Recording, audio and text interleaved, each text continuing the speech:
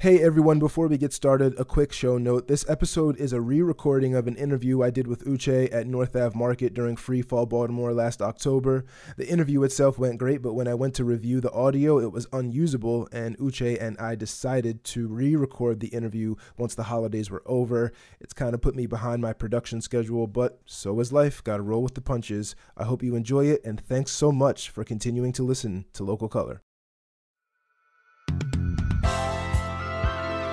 This is Local Color, a Baltimore podcast, a show dedicated to Baltimore's Black artists, entrepreneurs, and social innovators using their talents to make Baltimore a better place. I'm your host, Jason V, and on the show today, Uchama Uzosike. He's a digital animator based in Baltimore and is the creator of the webcomic Vibe Check. Early on in his life, Uche didn't demonstrate a unique ability in art, but it was something he loved so much he made himself good at it. When it came time for him to choose between his passion and his career, in a stroke of cosmic luck, the universe chose for him.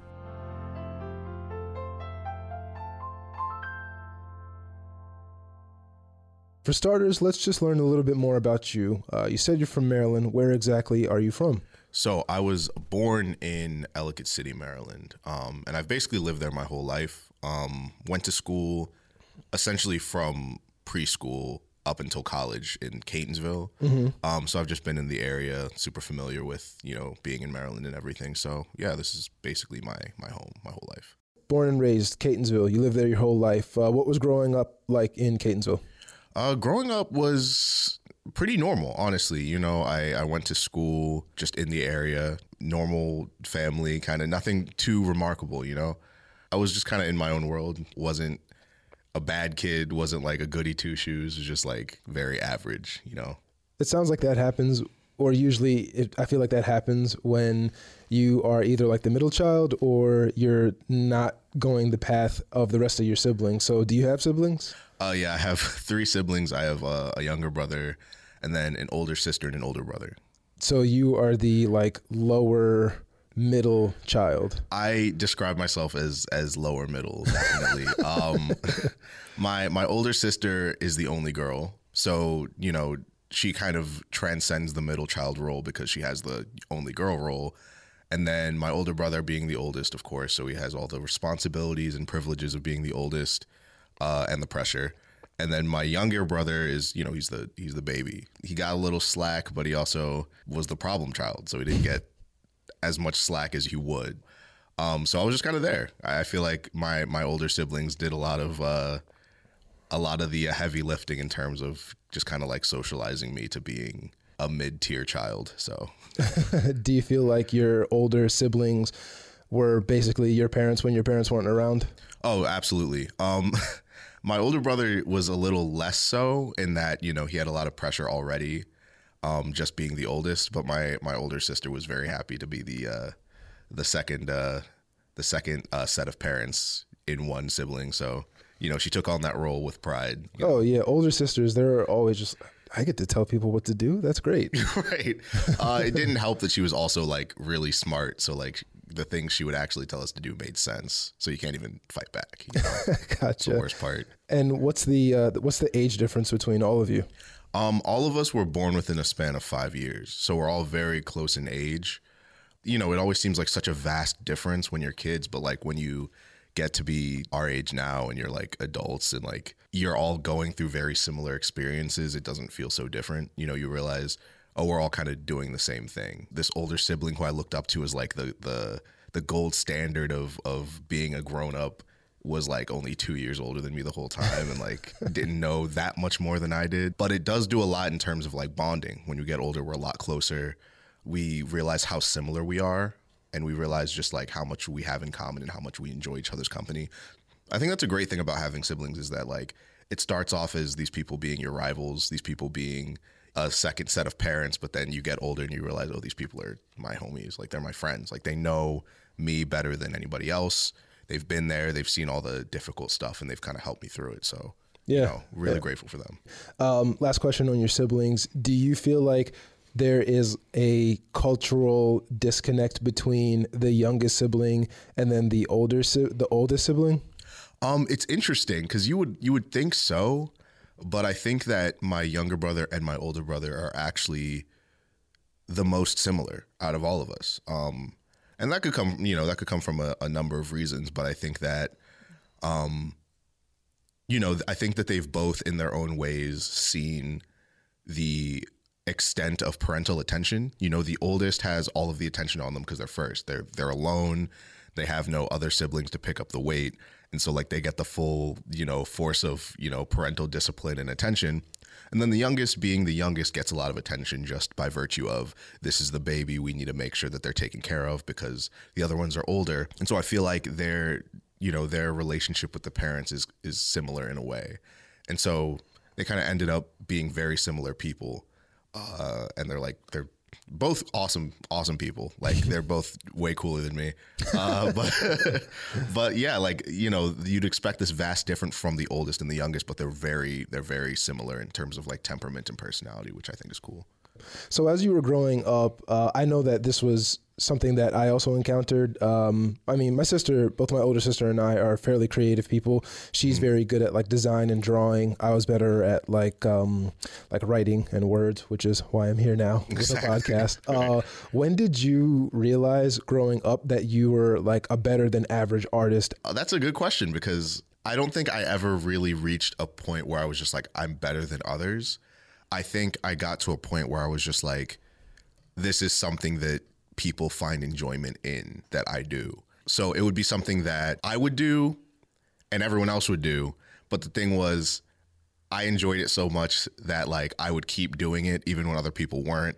And so it kind of became my thing. So like I'd say around second grade, that's the first time I remember like actually sitting down and consciously being like, I'm going to draw something that I'm going to show people tomorrow.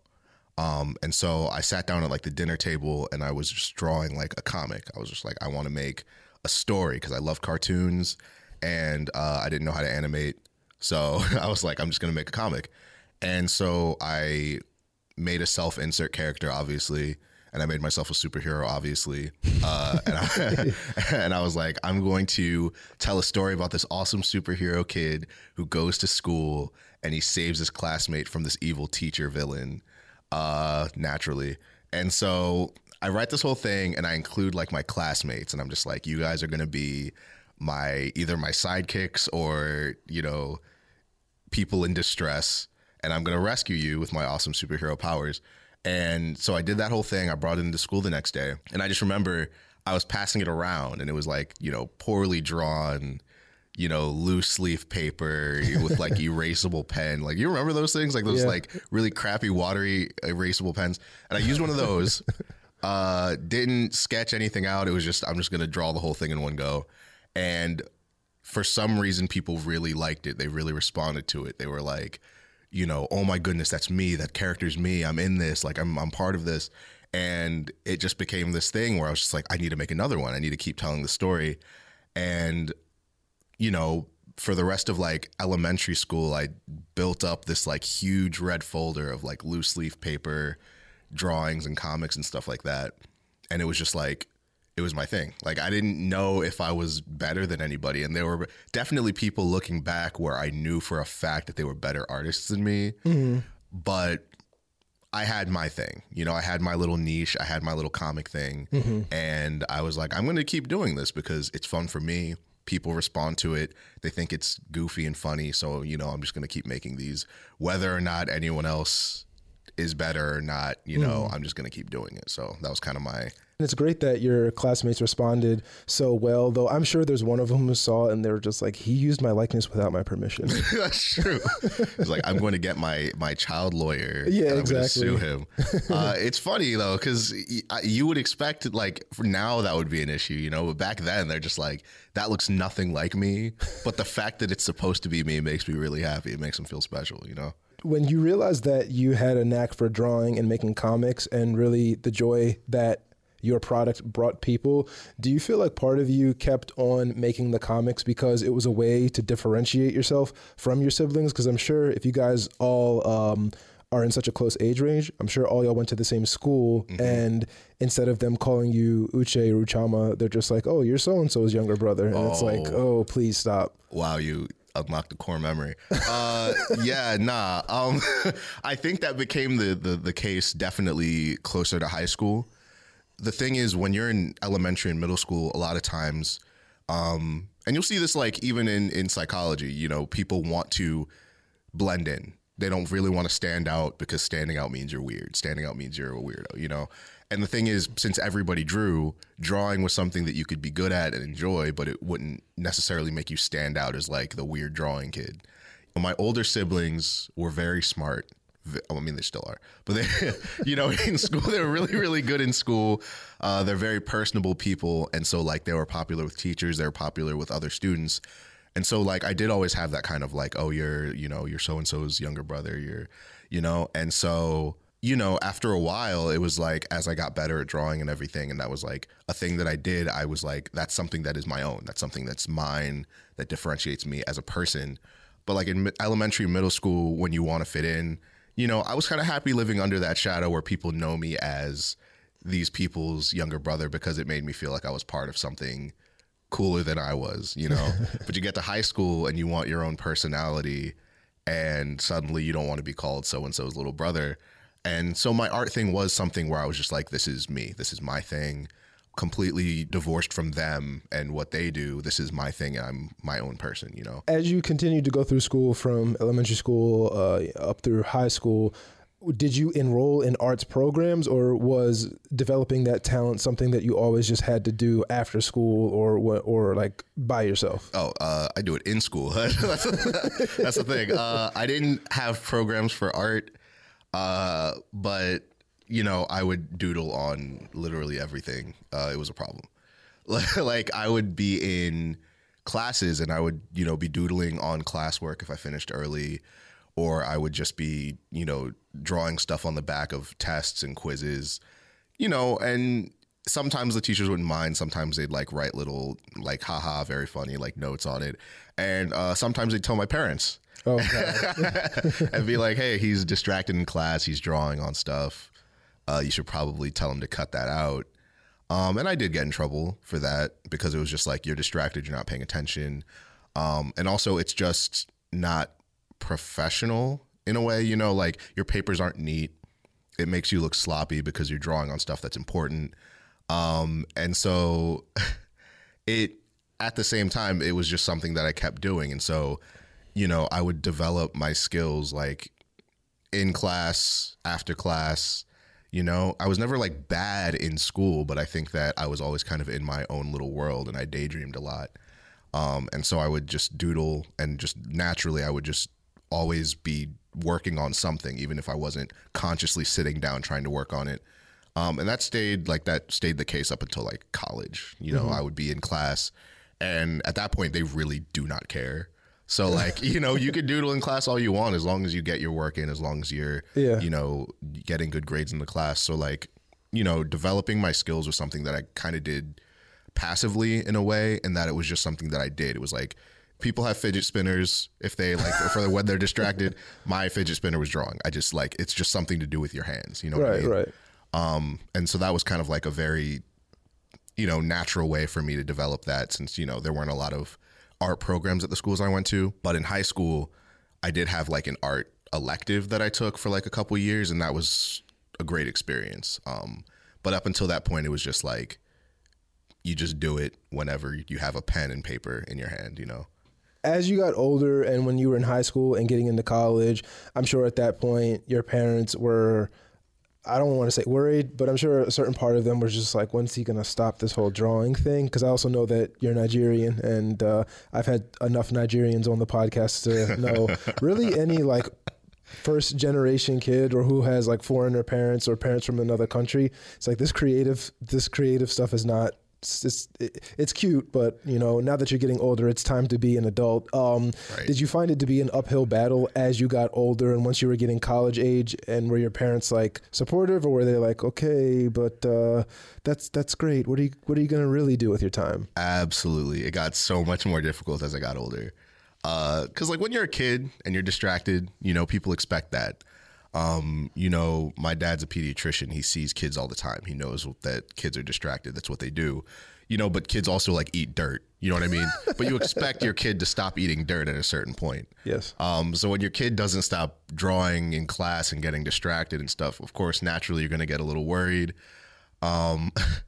And so like, as I got older and I got more serious and I got more adamant about the fact that this is something that I wanted to do, it got concerning because being immigrant parents, their entire thing is, hey, we came over here to give you a better shot at life. We came here to give you better opportunities for a better job, for a better, you know, situation than we would have had back home. And the idea that you're throwing all of your eggs into this basket that is not necessarily a guarantee to be lucrative, it's not necessarily a guarantee to make you money, it worries them. It's something that I can understand, especially now as an adult looking back saying, okay, I can kind of see why they would be a little bit worried about the idea of me going into a field that's very, you know, amorphous in certain ways, you know, and I think that was definitely something that became a challenge in high school, especially when college applications started happening. And I got super excited about the idea of art school, like the idea that you could leave high school and go to a college specifically for art, and it's treated like a legitimate path. And I was super excited about that. And they were definitely worried because they could tell that I was very, very adamant about it. And, you know, that didn't end up working out for obvious reasons. But the excitement of doing something as a career path is really hard to shut down as a parent, because as a parent, you want your child to be excited about what they're doing. You want them to be happy. But at the same time, I feel like they had to grapple with the idea of, we want you to be happy now, but we also want you to be happy in the long run. And if making you a little upset now makes you happier in the long run, we're going to have to do that. And yeah, absolutely. I feel like parents would rather their children be miserable and wealthy than poor and happy. Exactly. Because I mean, like, you know, you'd rather cry on a yacht than in a cardboard box.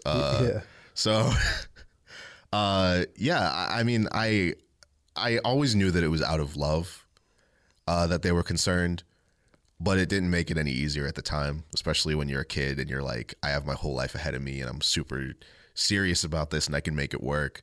You know, so hearing a no when you're like, this is what I want to do, this is my path, it's kind of earth shattering, because you're like, where do I go from here? Am I doomed to be miserable in whatever path I choose? Yes. From here on, exactly. So like, yes, you are. So, you know, it was challenging, and I think it was easier as a kid because you could pass it off as just like, oh, it's just like a kid's hobby. It's just something that he likes to do and that he'll grow out of it. But I never really grew out of it, as you can see. It got harder and then it got easier, and you know, that's just I feel like that's kind of the story of parental relationships, period, you know. Oh yeah, of course. So you still ended up going to college, and it wasn't art school, and if I remember correctly, you went to college, you went to UMBC, right? I did go to UMBC. And you went for psychology. Yeah. And you had also mentioned it earlier in the interview. You had mentioned psychology. So can you talk to me about that experience, going to school and studying psychology and then finishing with your degree? Like, were you happy about it, or did you just kind of choose it because you're like, I just want to choose something to get them off my back? It was an interesting path to psychology, I'll tell you that. So, you know, any Nigerian or immigrant parent can tell, any immigrant child can tell you that the ideal paths are doctor, lawyer, engineer, etc., you know, or failure, you know, those are the only options. So, you know, no one wants to be the failure. So I was like, once the whole art school thing was removed from the table, I was just like, all right, where do I go next? The only thing I knew is that I did not want to be a doctor.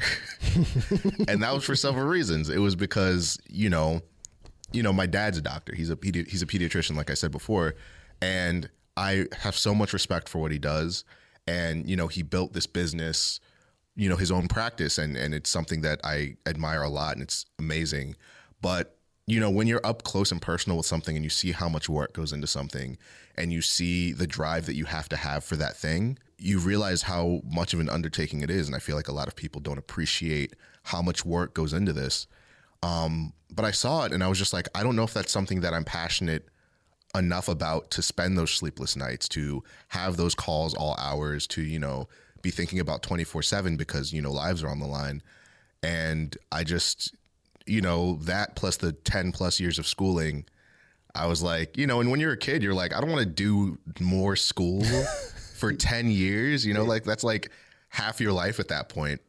And so I was like, please, just anything but that. You know, I love it, but I feel like people who really love to do that, people who really want to do that, they should be the ones going into that, because when it comes down to it, when you have a medical professional, you really want to make sure they care about what they're doing. Yeah, you don't want a doctor who's just like, okay, what's going on? Right. Imagine like they're just like, whatever, man. Like I should have been an artist. You don't want that guy doing surgery on you. Yeah, exactly. So I was like, I don't really want to do that. So I was kind of like, what can I do that's like in the same vein where it's like secure enough, but it's like, you know, not 10 plus years of school. And so I was like pre-pharmacy, because it's like 5 years of school. It's vaguely medical. So it's like, that'll make them happy.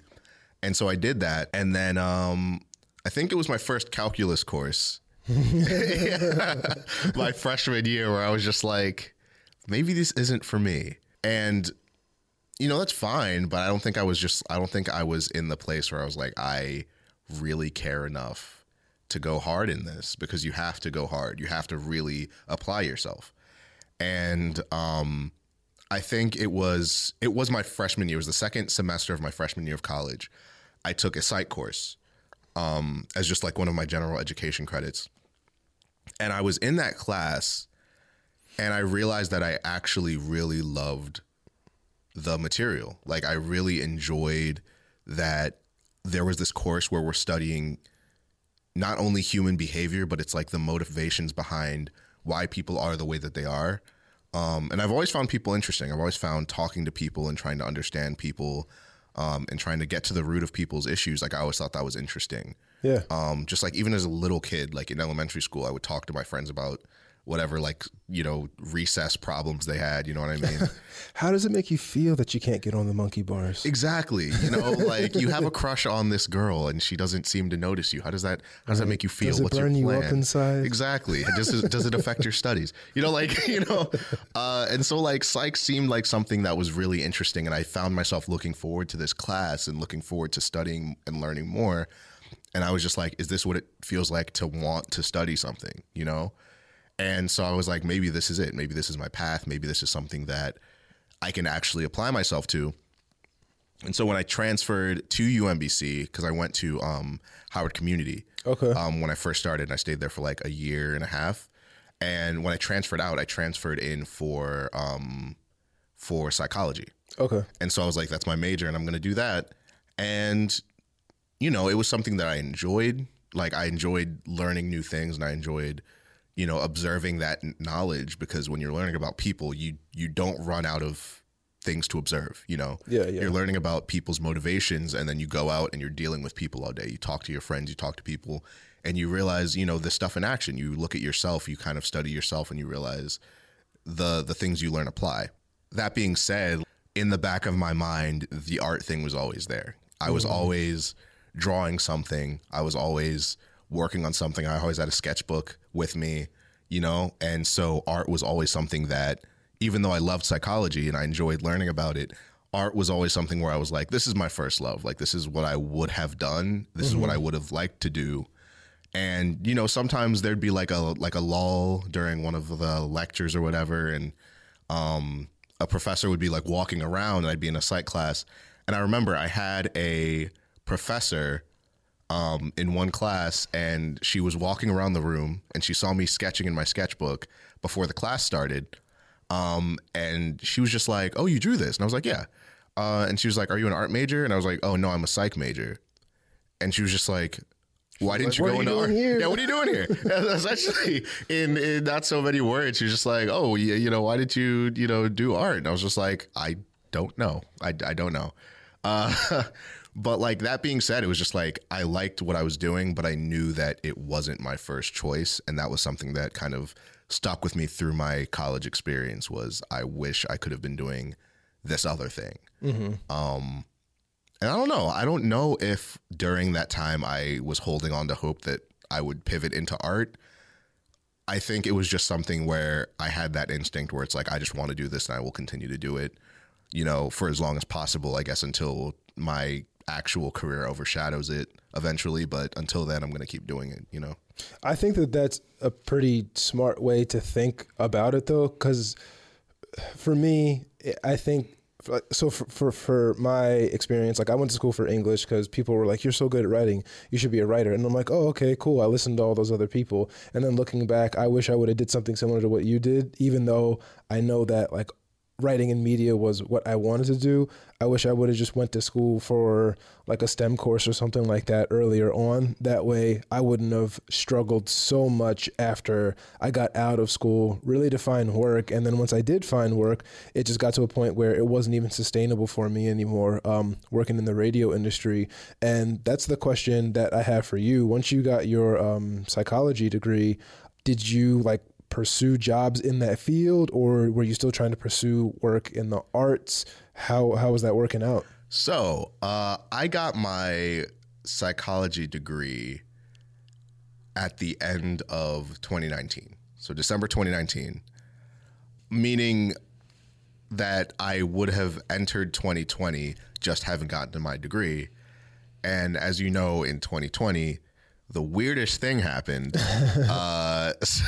So I think what made it tricky is that by the time I finished my degree, it was just like the job search was just impossible. And it was strange because I found myself at home, you know, not really having a lot of options in terms of jobs. Everyone who had a job was either being furloughed or was, you know, trying to transition into at-home work. Yeah. And I'd had a job beforehand that wasn't in the psych field, but it was like completely unrelated to art. It was, you know, I was working in an office, and I, you know, when I was laid off from that because of the, you know, the pandemic. Pandemic, yeah. I found myself just at home, and I was just like, well, I got this degree, and obviously the next step is grad school, because that's what you do. You get your BA in psych, and then you do grad school, or you try to find something else, but it's going to be very challenging if you don't have a master's degree. So the next thing was like, all right, time to get a master's degree. But in terms of job hunting, I had no choice in the matter, really, because the world kind of went on pause. And so I kind of found myself at this crossroads where it's like, what are you going to do with this time? You know, are you going to spend it working towards psychology, or are you going to look at other avenues, because everything's up in the air right now? Yeah. And so, you know, I did what I'd always kind of wanted to do if I had that much time on my hands, which was, you know, throw myself into my art and see if I could just make stuff. Because, you know, all my life I'd been told you have better things to do than art. You have school, you have work, you have, you know, college, you have all of these things that you need to be doing. And then for the first time in my life, there was nothing else that I really could be doing. You know, there was no school. I was done. There was no work because no one was working. And the whole grad school thing was like, I had just finished. So I was given like a year to do, you know, to figure out what I wanted to do. And so I was like, there's actually nothing better to be doing right now than the thing that I've always wanted to do. And so I finally was like, all right, I'm going to sit down and I'm going to do as much art as I possibly can in this next year, because at the end of that year, I'm going to have to decide, am I going to grad school, and how I'm going to do that, because, you know, everything was online. So it was just going to be like, hey, you're going to stay at home and do grad school for like 2+ years. And then that's going to be your life for the next, you know.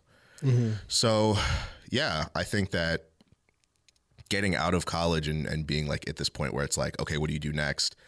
And that coinciding with like the craziest worldwide event to happen in our lifetime was just, you know, incredibly bizarre and like strangely serendipitous in its own way. Just in terms of like having time to do something that you never thought you'd get the chance to do, you know? Yeah, absolutely. And as you were talking about that, and I was making up the timeline in my head, like you said, it just seems very serendipitous that you finished school and then the pandemic happened. You had all of that time to kind of work on your art and really think about what you wanted as a person.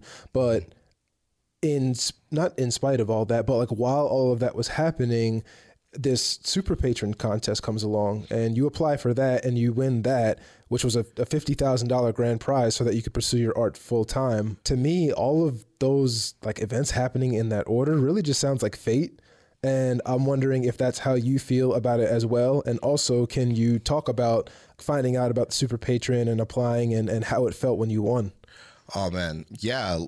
Fate, chaos, all of that. I'll frequently tell people I feel like I got really, really lucky. It doesn't, and I'm not somebody who usually believes in luck in that way.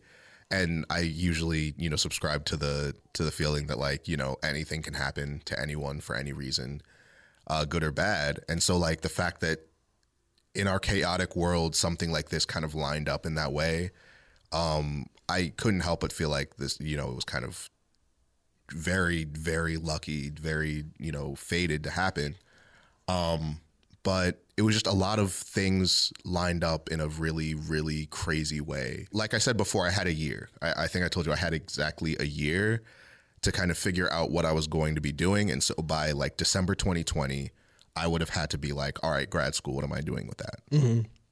So September rolls around and my friend Zach, good friend of mine, we've been friends since like, early middle school. He sends me this link and he says, hey, I think you'd be perfect for this. Check it out.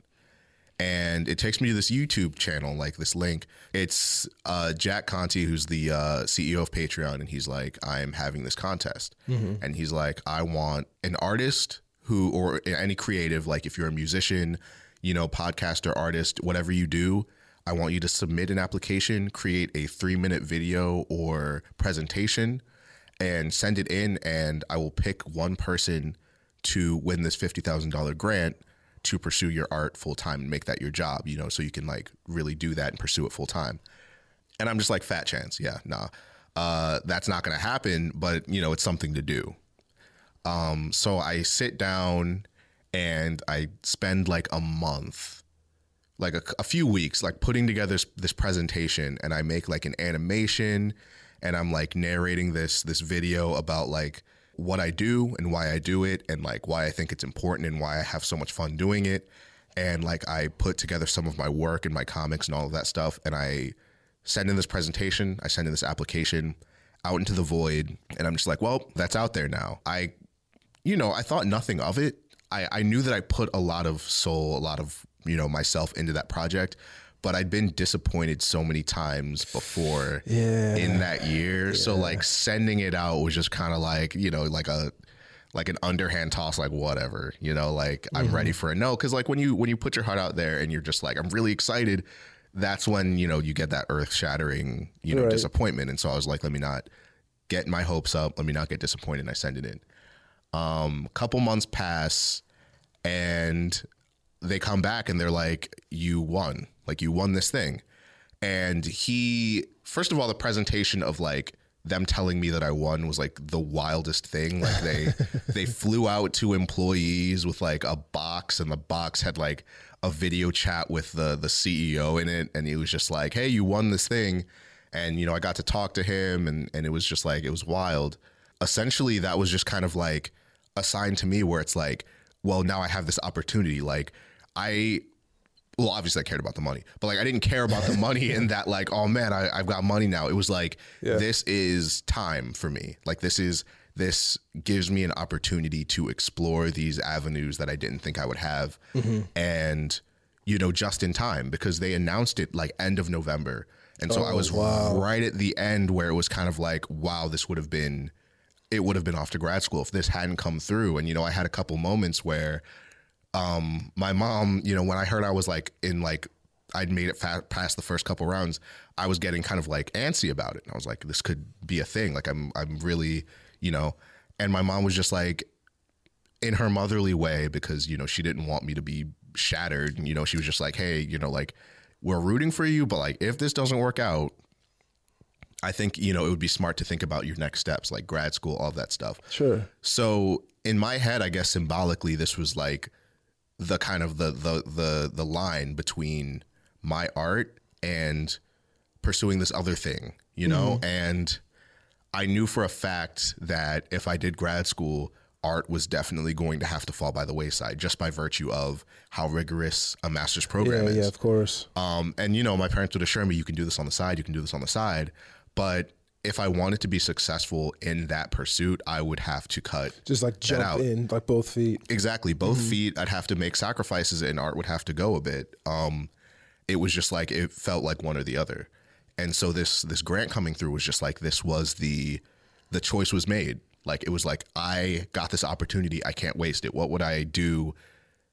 What would it mean for me to get this opportunity and then just go into something else when I just got this, like, this validation, this sign saying, hey, this is something that you can do. This is something that's worth doing. And this is something that you should pursue and now have the means to pursue. And so that kind of like kickstarted me in this direction, where art was like, this is going to be my main thing. I'm really going to throw myself in head first. And then not a month later, Webtoon reached out to me and was like, hey, we've been seeing your comics that I'd been posting for 2020. So this was like, my 2020 project was this, like, I was making like comic strips on Instagram. And, you know, somebody reached out and was just like, hey, I work at Webtoon. I've been following your stuff on Instagram. And we would love to pick up your series, like pick up your comic strip as like a Webtoon series. Yeah. And I was just like, this is insane. You know, like, this is like a sign that like, hey, this is going to be your career. This is something that you now have the means, you now have an opportunity. And now you know, the work that you've been doing all year is now kind of coming to fruition in this way. And it all happened so fast that I was just kind of like, I have to say yes to everything. Like, I can't say like, oh, let me think about it. I was just like, no, yeah, this is, I'm doing this, you know? Yeah. Now it being a year since then, it's just kind of like crazy seeing how that's all unfolded and just kind of turned into the situation that I'm in now. And, you know, it's kind of wild just how fast it all happened, because it was just a lot of nothing, a lot of silence. And then within like 4 months, everything kind of exploded and kind of came together in a way that like I really find difficult to describe. I just wanted to clarify something. So 2020, you were making like your comics and putting them on Instagram. And at that time, were those comics what would become Vibe Check, or was it something completely different? It was a mixture. There were multiple different comics I was doing. I would do like one-off random ones. Okay. I would do just like funny things that I would come up with. Yeah, sure. And then Vibe Check was one that was just like it was a throwaway joke that I'd made as like an inside joke with one of my friends. And it was just like this really buff dude who just talks about like energy and vibes and stuff like that. And he'll like essentially just shouting to anyone who will listen, like, you know, you got to get your vibes right, you know, check your energy, all that. Yeah. Cause we all know that person. And you know, people really responded to that. They were like, this guy is hilarious. I need more of this guy, like this character. And so I did a couple more. And then that just kind of became like a running strip that I would do with, you know, the Vibe Fairy and a character who was essentially me. Like, it was just like a cartoon version of myself. And that kind of became its own thing and, you know, turned into like a bunch of different strips, and like they had like arcs and everything. But that's essentially what caught Webtoon's eye, was like this specific series. Oh, okay. And they were like, this specific thing we want on our platform if possible. And so gotcha. That kind of worked out just from something that I was doing as a joke for fun for like my Instagram followers and stuff. So. Okay, so you were making comics and also doing Vibe Check in between. Then you get the super patron, and then Webtoon also comes calling.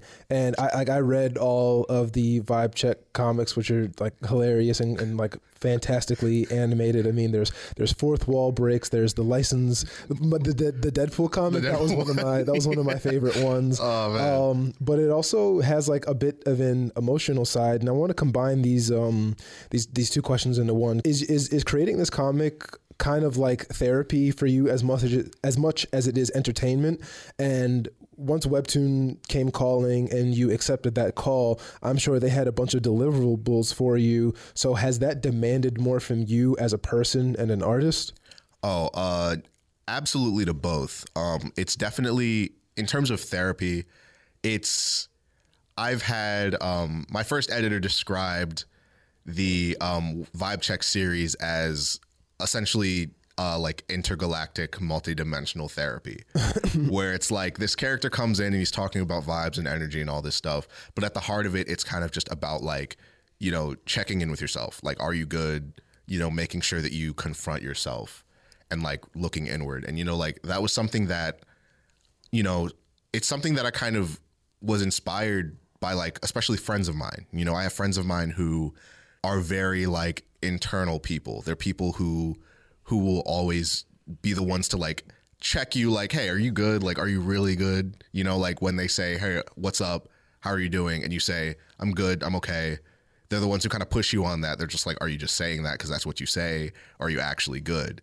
Yeah, exactly. Right. And so like, that's something that's always been like, that's become a lot more important to me in terms of portraying like two characters interacting, where it's like somebody who can really push you to be a better version of yourself. And of course there's layers of like magic and wacky adventures and all of that. But like, especially when I started doing the Webtoon series, I really wanted to explore that angle more of like, what does it mean to have bad vibes? How do you get better vibes? Like, what does it mean to like confront yourself and like deal with failure and deal with your personal struggles? And like, what does it mean to have somebody who's willing to help you do that? Yeah. You know, even if there's somebody who annoys you at first, or they're talking all this mumbo jumbo. So I was able to draw from like elements of my life to put that into the series. You know, like there were things where it's like, this is something that I myself struggle with. In the series, the main character is a struggling artist. He's somebody who wants to get published and he wants to be great and he wants to do all these things. And he's faced with failure and he gets rejection after rejection. And it's like, at what point does he just give up? And like, is that something that people deal with? And that's kind of like the emotional core at the beginning of the story, is like this person is dealing with all of these problems. And then this person comes in and kind of turns their life upside down and is just like, we're going to get you on the right path. And, you know, hilarity ensues, but at the same time, it's like the real issue is, what is this character going through and how can they overcome it? In terms of demanding from me, yeah, it's a balance, because one, you're on deadlines and you want to get your stuff in on time and you want to, you know, make sure that you're making this series in a timely manner, but you also want to make sure that you're doing your due diligence and making something that's of good quality. Of course.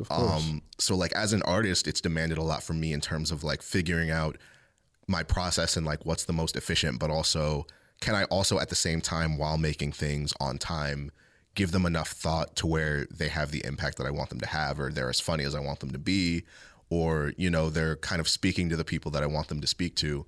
But it's like, I think it's been one of the greatest challenges, like in terms of like, it's a great thing that I'm being challenged like this, because it's like, it's teaching me a lot about how I work and like what I want to say and how I want to say it. And, you know, it's forcing me to really sit down and make things. You know, rather than just think of things, I have to really put my ideas into practice. And I think that's one of the best things about having this Webtoon opportunity, is that I'm really sitting down week after week after week and really putting down my thoughts and my ideas and like applying things in my life before I have time to overthink them and change them and then decide, oh, I'm not going to do it. It's like, oh, you're on a schedule, buddy. Like, you got to actually make the stuff that you're thinking of. And I think that's been like a great thing for me. But, you know, the series to me is something that's like really special. And I love working on it. And, you know, I hope people read it, you know, even if it's just a small group of people who read it.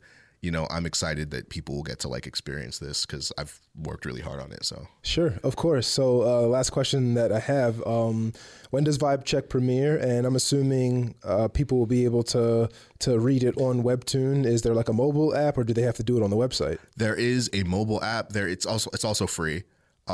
Just like, it is free. Like, I feel like I need to keep telling people that, because people ask me, they're just like, how much do I have to pay to read this? I'm like, it is not a paywall. It is 100% free to read. Cool. There's an app. You can subscribe to the series on the app. There's also there's also a desktop site if you're one of those people who uses a laptop for everything. iPad, all the things that you could possibly use to read stuff online. Gotcha. It's free on all of those, and it drops January 12th, twice a week, I believe. One final question in regards to Vibe Check. Who does the goose represent? The goose is actually a metaphor. And the metaphor is geese. Geese are terrible. That's literally the geese represent geese. In that I really I really don't like geese. Yeah, they've hissed at me a few times. So exactly, for nothing. You're minding your own business, and they're combative. They're mean. They're rude. You know, needlessly aggressive for no reason. You know, because especially Canadian geese. That's the thing. Canadian geese come from a place that is widely considered one of the nicest places on earth. Canadians are super nice. Sure. The reason is all of their hatred goes directly into the geese, and the geese spread it around the world.